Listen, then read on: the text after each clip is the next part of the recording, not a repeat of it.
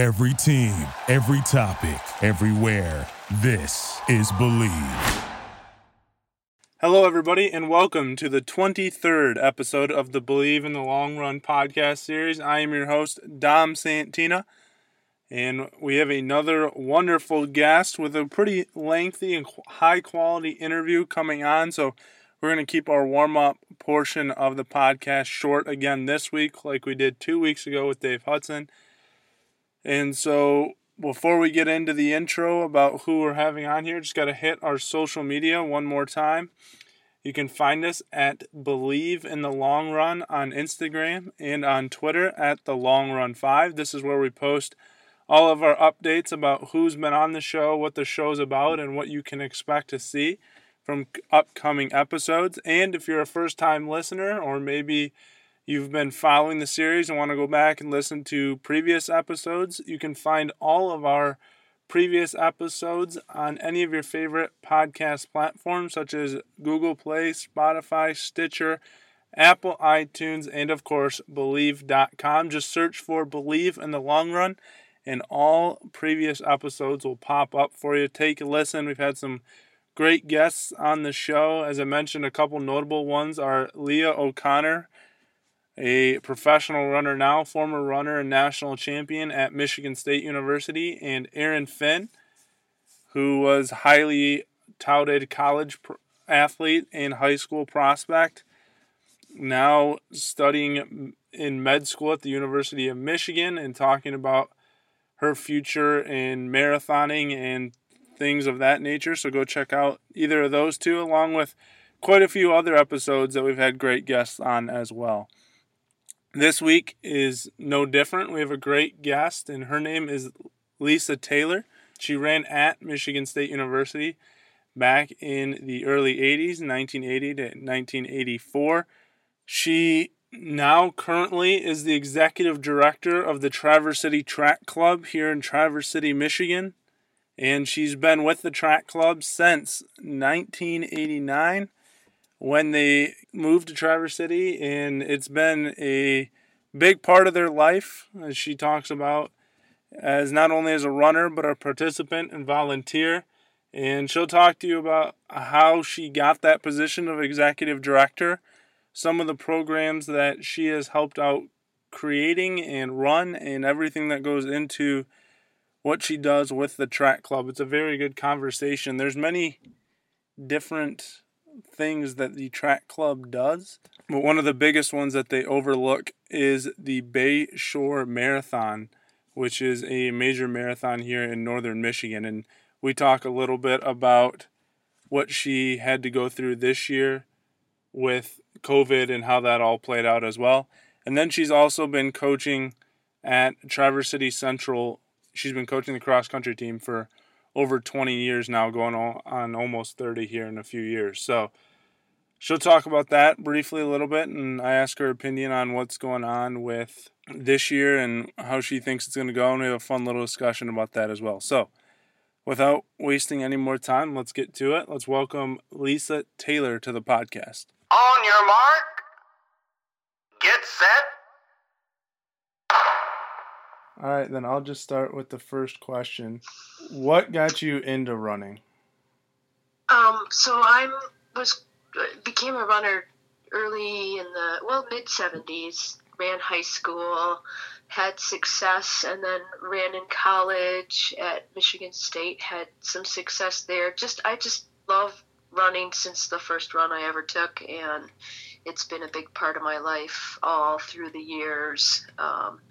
Since I was about 13. So it was a sport, and I was a girl who loved sports, and when I had success with it early on, it just kind of snowballed from there, just because I really loved doing it. And so I've got, quite a few miles on my body.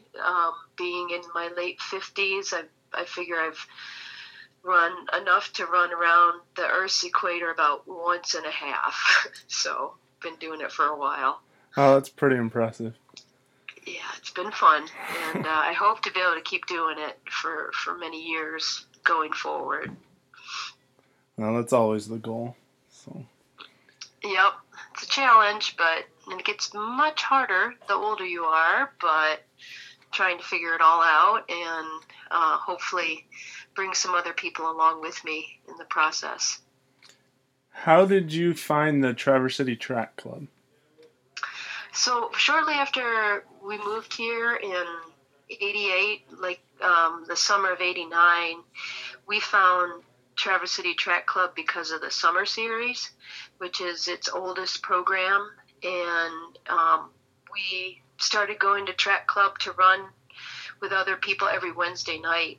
And while we were there, we found people who became really just a lot of our lifelong friends. And so it was like a social club for us. And at the time, the club didn't have a lot of things going on yet. And so we were super involved as volunteers, and it was just always a huge part of our lives.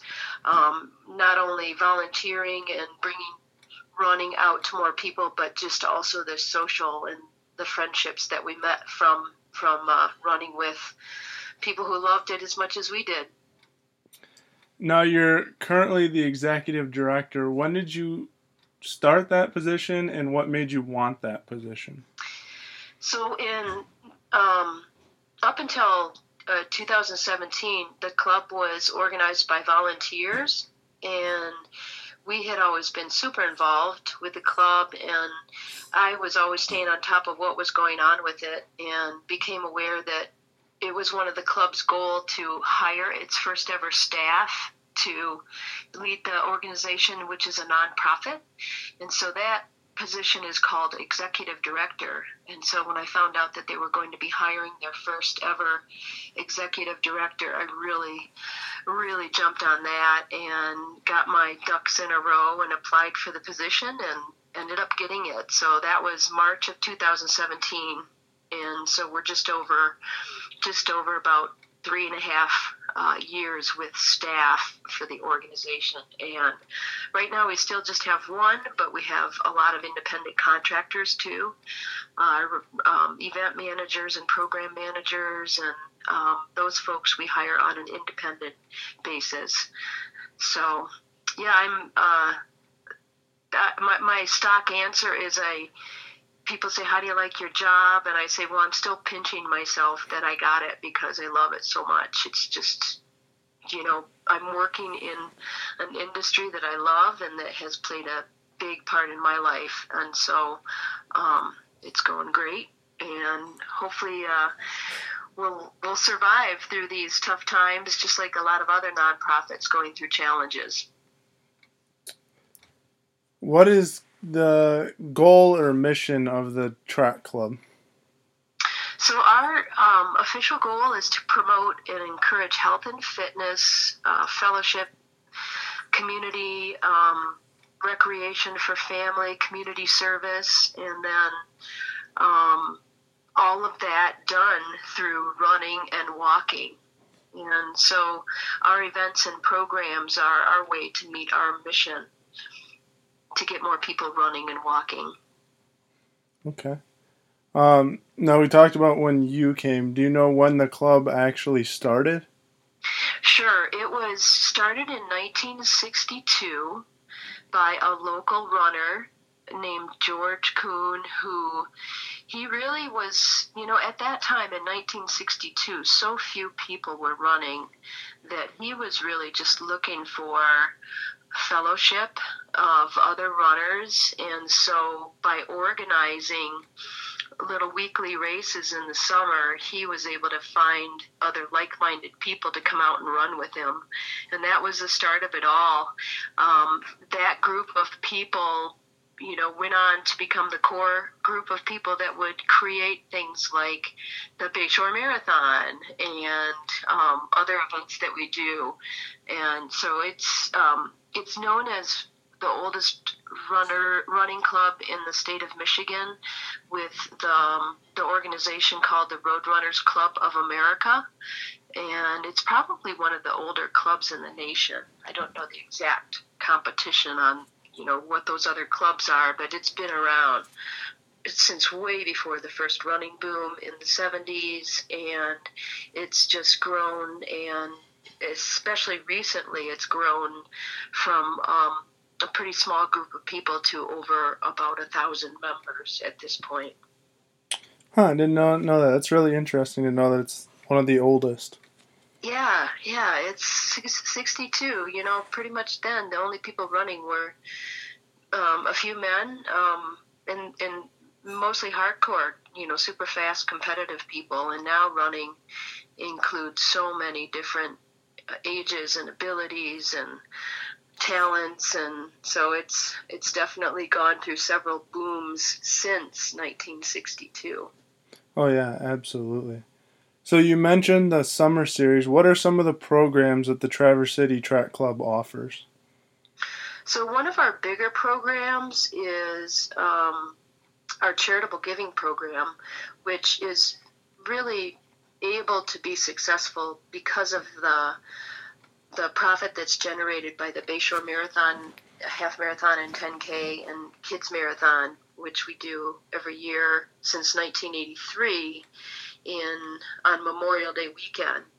And so that event, the popularity of that event is responsible for probably almost 100% of our income to be able to do our charitable giving program. So that program is one of our, it's our program that really helps us to meet our mission by having community involvement. And so charitable giving is a big part of what we do, but we also have a strong programming for our membership, including weekly fun runs all year long. We've got a program called the Grand Prix Series that supports other running events in the 5-county area we serve. And basically by bringing all of the area's events together in a calendar and encouraging people to participate, we're supporting wider participation in our sport. I sometimes hesitate to call it a sport because it's more an activity or a form of a way to pursue fitness, because not everybody wants to be competitive with it. But back to what I was saying, with our profit from Bayshore, we're able to do several other events, including the Remembrance Run. It's called the Good Fight 5K. We renamed it this year. That's been going on for 26 years. And then we have the Jingle Bell Run. That is just a fun community event that's been going on for a long time informally, but more formally since about 2012. That program has really gotten up to about 600 people participating in December in a fun run.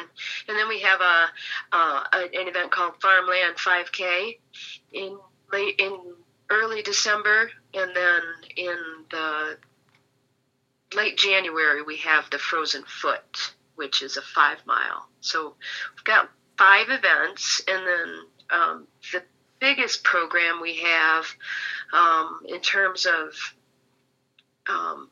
teaching is our training program. We have a training program that teaches new runners in both the fall and then in the spring to get ready for Bayshore. And then there's just a lot of social membership activities that take place, like our annual awards program in January.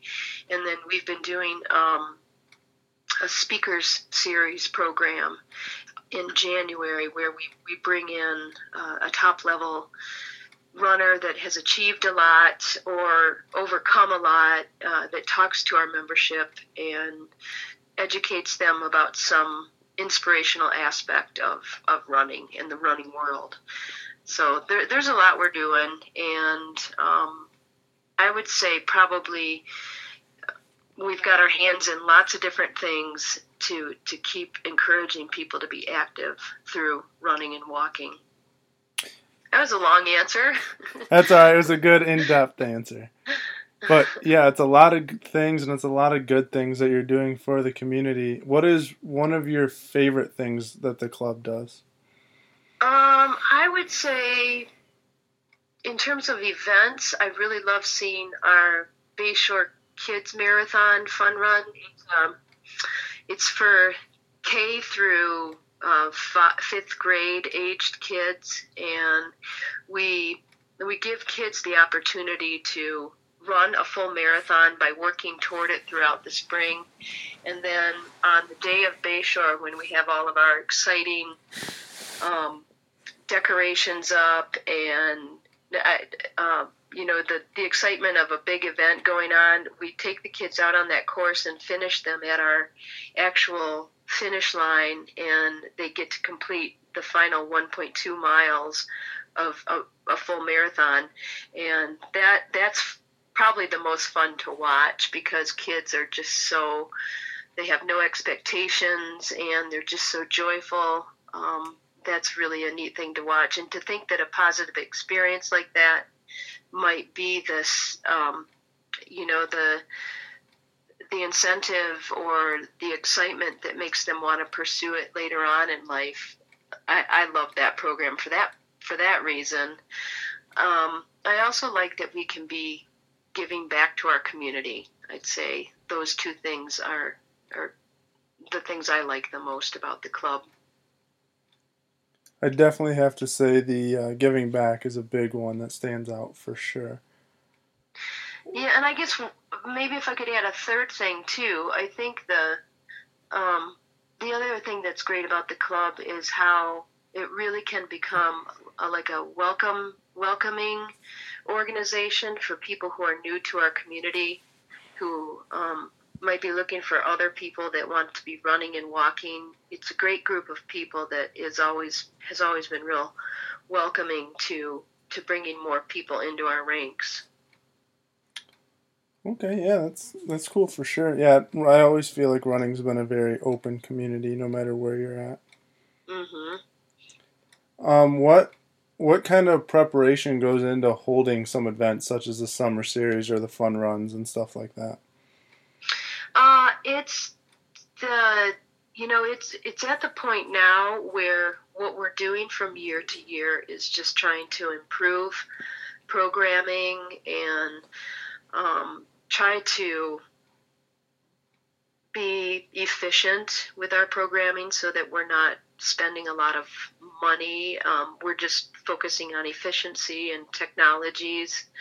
And so that's a year-long process. And then in terms of events like Bayshore, we start planning for that the day after the last one has just finished, because it's such a big event, and we want to keep making it better so that people will continue to come back.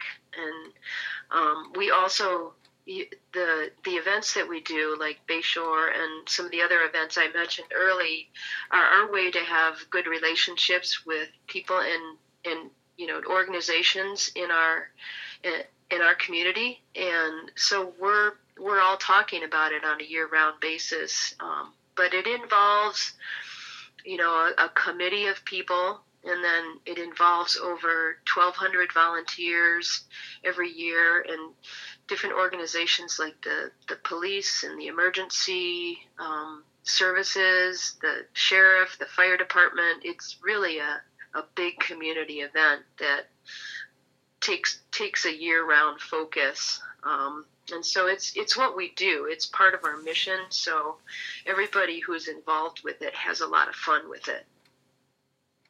Yeah, I'm sure a major marathon like that, it takes a lot of preparations for. So. Yeah, it's the people involved really do. They're there because they love that world, and the running industry as a whole, people who are involved in it tend to really be doing it for their passion. Not so much it's just a job. It's more their passion that brings them to it and want to be involved with it.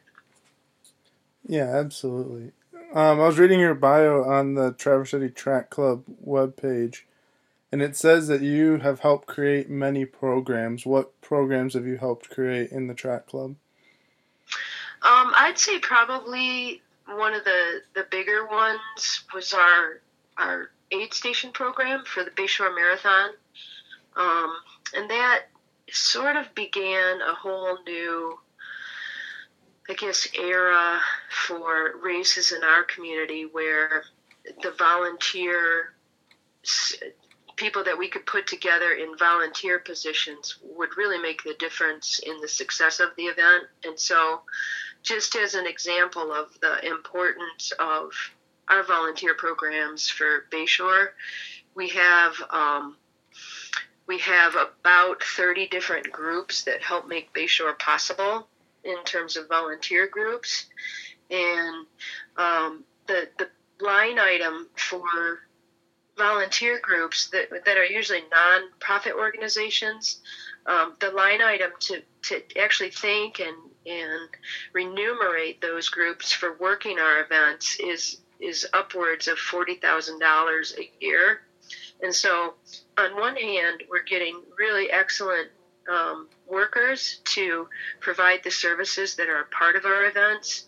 But on the other hand, we're also giving more of our charitable giving to nonprofit organizations that come out to work our events.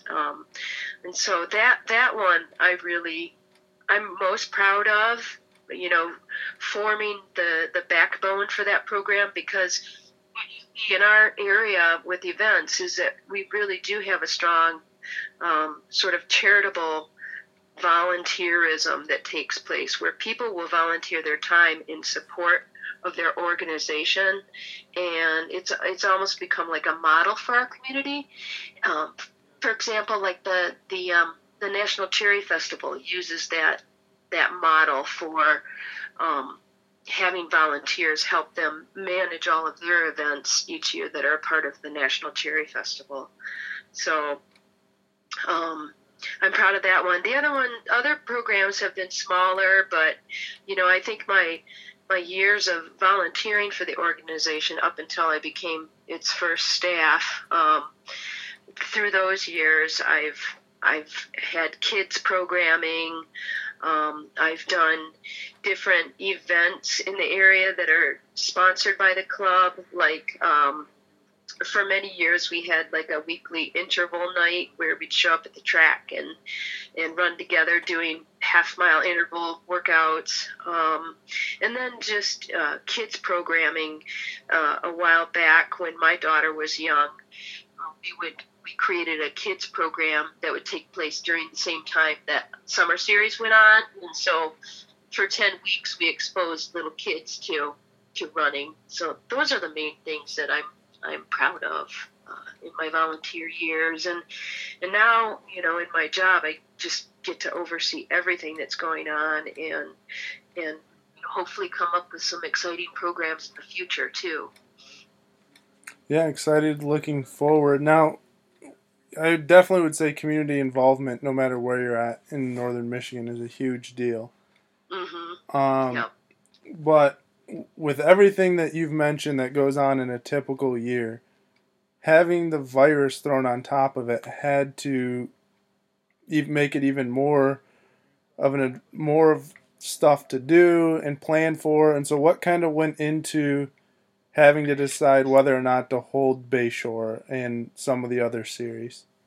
Yeah, I mean that's a whole podcast there in itself. I mean, everybody involved in the early stages, like the Bayshore Committee, it was a big concern early on when we started hearing whispers of events having to cancel. And so just preparing our message and what we were going to offer to our registrants was a really long process, probably 5 weeks leading up to the point that we announced we were going to cancel. And so we really wanted to, a lot of the planning focused on thinking through how we could give good options to our registrants and not just say, oh, we're canceled, see you next year. We wanted to really think through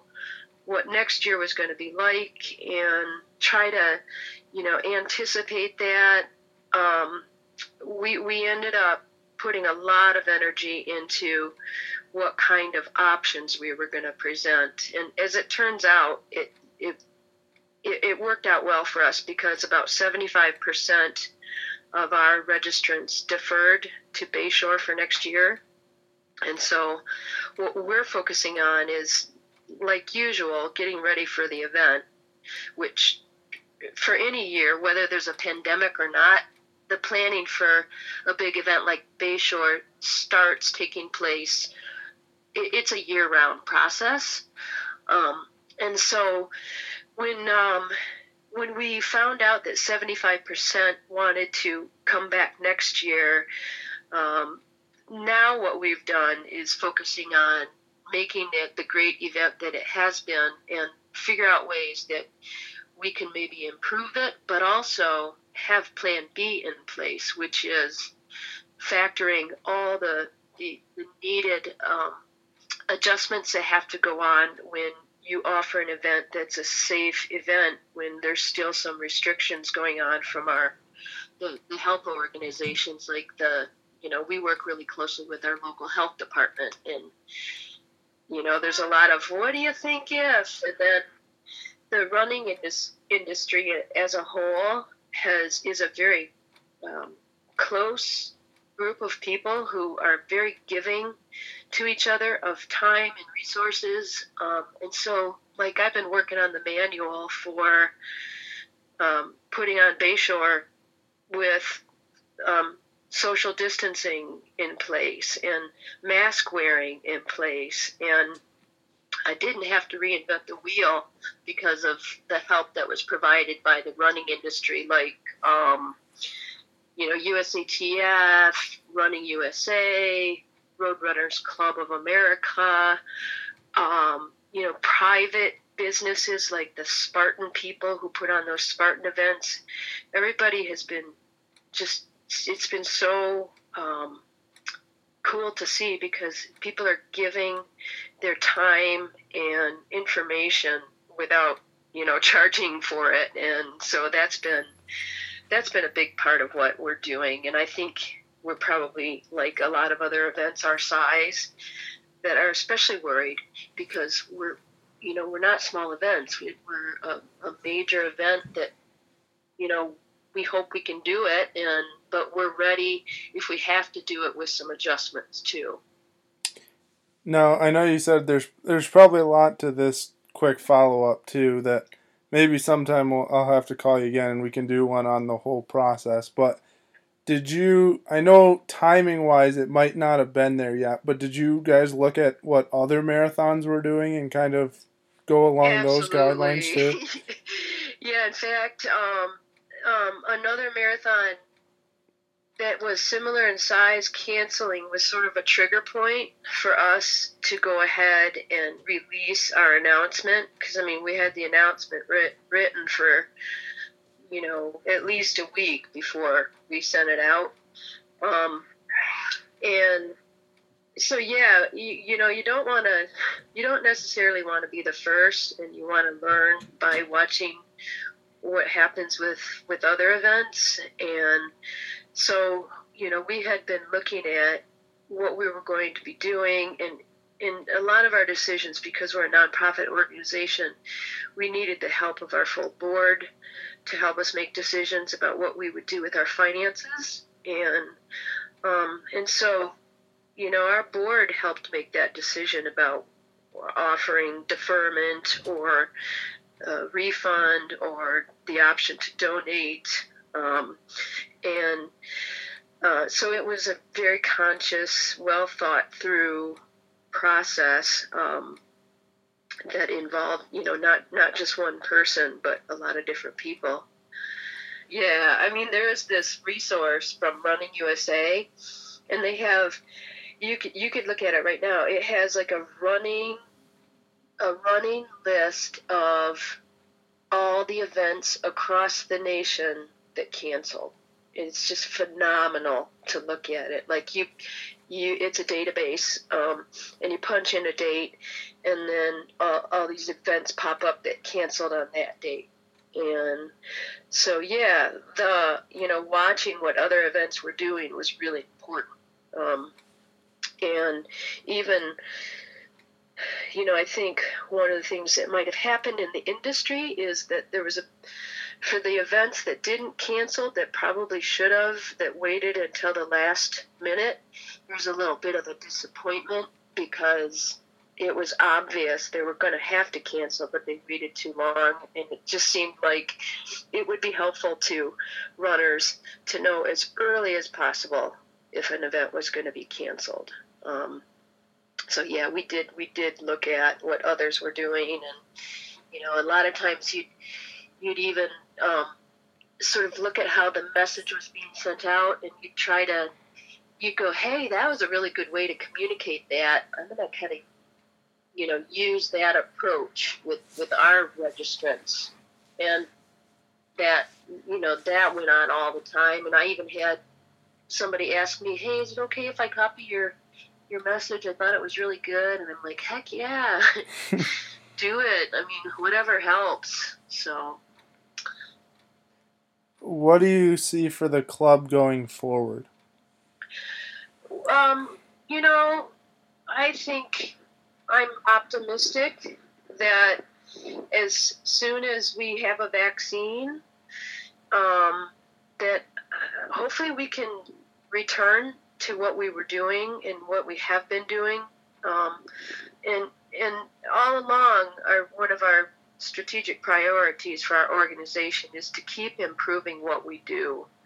And so I think in the long term, my hope is we can stay focused on our mission, that our mission can stay the same, and that when people come back and are ready to get out and participate in large events, we hope they'll be there, and then even more people might come to our activity of running and walking because of this. Some of the people in the running industry wonder if this might be the pandemic could be called the reason for a third running boom. More people aware of how good it makes you feel and how much it helps you clear your mind and straighten out your thoughts. So hopefully, we'll come out of this and can keep doing what we're doing for more people, which would really, really be a way for us to meet our mission. Yeah, I would agree with that. I've seen, just with when we were all in quarantine and stuff, just more and more people, because they were stuck inside wanting to get out and run or walk or whatever. So I would agree that we might see another boom here. That would be so cool. Yep. Now, you also wear another hat as a cross-country coach for Traverse City Central. Right. Super fun. I mean, I'm really immersed in running in my career and in my passion, and the cross-country coaching has been a steady thing in my life for the last 26 years with this one program at Central, and for many years prior to that as a competitive cross-country runner myself. But so I'm in my 26th year, and we are hoping to get our season rolling. There's a little bit up in the air with how school is going to look locally, but we've been working all summer long to get ready for a great season. Well, we got kind of, I guess you could say, a little bit of good news from the Athletic Association last week. Right. Saying that we can start practicing, that we should be able to compete. It just might be on a smaller level, which would be interesting. It's going to be interesting to see what kind of creativity comes out of this. I kind of compare it to back in the 50s when Roger Bannister was trying to break the 4-minute mile barrier, and the people in the running world became so creative with that whole process. I'm kind of hoping that there are some thoughts out there that will be thinking along those same lines, that it's really it's an exciting sport if you know how it works, and it's going to be interesting to see. Are you a coach too? Are you coaching over there? Or I double checked in today. I know the door's always been open, but yeah, I was waiting to see what would happen this fall, and so I'm hoping to join the staff at Boyne City and jump on great. Good board. for So you. yeah, yeah, Yeah. I've got the itch to coach. I was all set up to coach track last spring, which I was really excited about, and I actually think I was more upset with the season being canceled as a coach than I would have been as an athlete. So. Yeah, I know. Well, that's great. Yeah, it's a great, cross country up here. We're so far removed from everything. It's really fun to interact with the other coaches, and there's a great camaraderie. So hopefully we'll get to see you at some event this coming fall. Our schedules are a little different than we thought, but yeah, that's the other thing that I think could be interesting too is the athletic association said something about going to smaller meets, maybe even dual meets, which I think would be kind of cool, taking it back to really kind of the roots of cross country instead of these big, now we see races that are 30, 40, 50 teams at an event, and getting back to the team versus team kind of dynamic would be kind of cool to see. I think so too. I'm kind of excited about that, and once we find out more about what our firm schedule is, I was thinking of inviting some teams up to duel with us, like on a weekend, like the weekend Portage would have been, or yeah, I mean, our schedule is. I feel worse for the kids that were super competitive and we're really looking at, maybe having a great season so they could get the colleges to start looking at them. And so I was thinking, like, it would be so fun to have like a duel with one of those really strong teams from downstate. I think didn't U.S. cross country do that with, or didn't like the Bowerman team or somebody do that with team from Japan for world cross country a few years back? Oh, maybe it was Northern Arizona did it. I think they did. Anyway, yeah, I agree. The duels are going to be fun. Yeah, it's going to be interesting for sure. It'll be the biggest thing that's going to be interesting is what they're going to do with the state meet too. That'll be. Oh, I know. I hear a bunch of different ideas floating around there, and once they decide how they're going to do it, I'm sure the MHSAA is going to hear from. Well, I think MidCup really has a strong voice with the MHSAA, and they're probably on the committee to help them figure out what to do. I heard somebody bring up the idea is have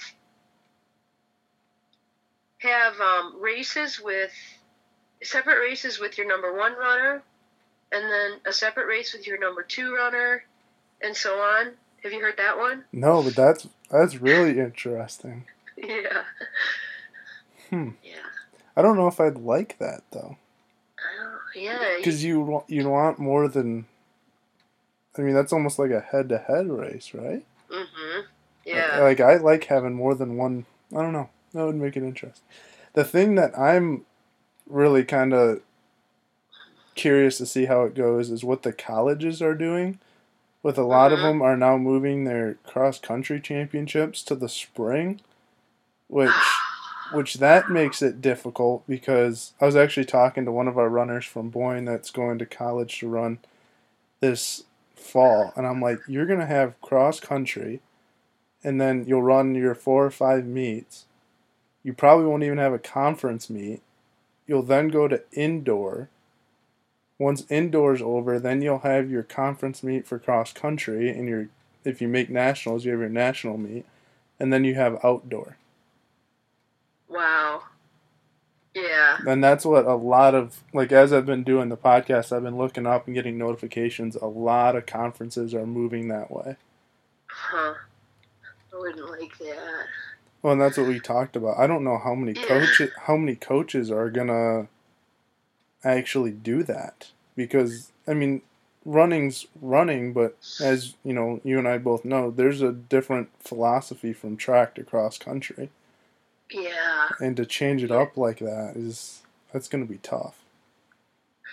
Yeah, I think if all the track and field coaches at the college level were, the head coach was also the cross country head coach, it would be a different story. Right.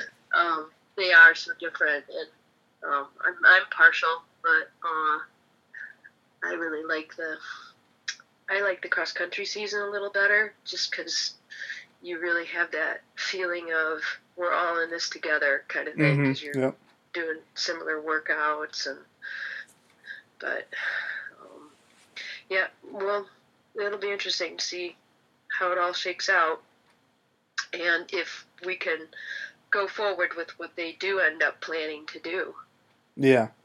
All right, that's all I have. Thank you for taking time to do it. So. Oh, you're welcome. You're welcome. You take care. You too. Well, once again, we'd like to thank Lisa Taylor for taking time out of her very busy schedule to join us and sit down and talk about the Traverse City Track Club and her experience and how she got to the position that she's at and what kind of goes in with being the executive director. And it's a lot. I knew it was going to be a lot, but it was really more than I expected. And the thing that definitely stands out to me most about that whole thing is I didn't realize how old the Traverse City Track Club really is. I'm currently a new member. I just joined this last winter at the start of the year before all this hit. So I haven't been able to get down there and enjoy a lot of the races or things that have been going on because of COVID. And so I'm looking forward to hopefully continuing to do that, but going to have to see how things play out, and we'll see. Definitely want to get down there and check out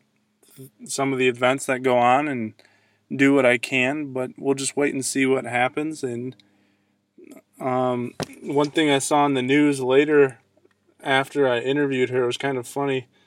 It's not the first time that this has happened, that I had interviewed someone in the news in the area, also talks to the same person either within a day or two or sometimes even the same day. But it was in the news last night that the Traverse City Track Club has donated $13,475 in community grants. $2,000 went to Generations for Future Generations.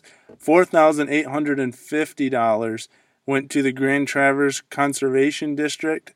$3,500 went to the Grand Traverse Parks and Rec Civic Center Park, and $3,125 went to Seed Ecology and Education Center's EcoCorps training. So Lisa talking about how the track club helps the community and how they support the community, and that's just another example, and it just happened to be in the news, so I decided to catch it while it was on TV last night as well. And really, guys, that's going to be about it. Like I said, I want to keep this one short because I wanted to play the interview in its entirety, and I think it's really important for everyone to hear it. And I wanted to kind of change the perspective this week. We've had coaches, we've had runners, we've had professional runners, college coaches, high school coaches. And Lisa is a high school coach, but at the same time, it's an executive director of the Traverse City Running Club. And for some of you out there, like we said, we've also had a mother of two on here, and just kind of trying to give you a different perspective, because maybe not everybody relates to the college or professional runner or the coaches. Maybe, we have casual runners just listening in as well. And so hearing what track clubs can do and maybe interesting you or getting you to look into a track club near your house, that's maybe my hope with this one, is trying to give our audience something to listen to that's entertaining and that you'll try to connect with. And so with this one, I thought, track clubs are more popular with the casual runners, and they're a way to get people out that maybe haven't ran before, to find people to run with and get you motivated. So, and I knew they had a lot going on with the Bayshore Marathon being canceled, so I wanted to see how everything unfolded with all that, and thought it was really interesting. So I hope you guys enjoyed it. I hope you took something away from it. And if you are new to running or looking for some motivation to go run, see if there's a track club in your area that you can go sign up for and become a member and find some people to run with. Before we head out of here to end episode 23, I just want to hit our promos once again. If you want to re-listen to this podcast or go check out any of our previous episodes, just search Believe in the Long Run on your favorite podcast platforms. That could be Spotify, Stitcher, Google Play, Apple iTunes, or of course, Believe.com, plus many more. Just look for that title, Believe in the Long Run, followed by our 23 episodes now out. And you can listen to any of our wonderful guests, such as Lisa Taylor or Dave Hudson, a high school/college coach that we had on 2 weeks ago, plus professional runners like Leah O'Connor, and many other wonderful stories to tell in there as well. And then once again, you can always find all of our updates and our guest appearances on our social media channels. You can find us on Instagram at Believe in the Long Run, or on Twitter at The Long Run 5. We always post what our episodes are about, and when they come out and premiere, we'll let you know. And any other information that we think is relevant to the running community, we will share there as well. So go give those a follow as well. Make sure you like, share, comment all of our content with any of your running friends or anyone interested in running. That way we can continue building the brand. If we continue building the brand, getting more listeners, then more than likely we can even get bigger guests on the show as well. That's going to wrap it up here for the 23rd episode. We'll be back next week, hopefully with another guest. Everybody stay safe out there, stay healthy, and we'll see you next week. Thank you for listening. Thank you for listening to Believe. You can show support to your host by subscribing to the show and giving us a 5-star rating on your preferred platform. Check us out at Believe.com and search for BLEAV on YouTube.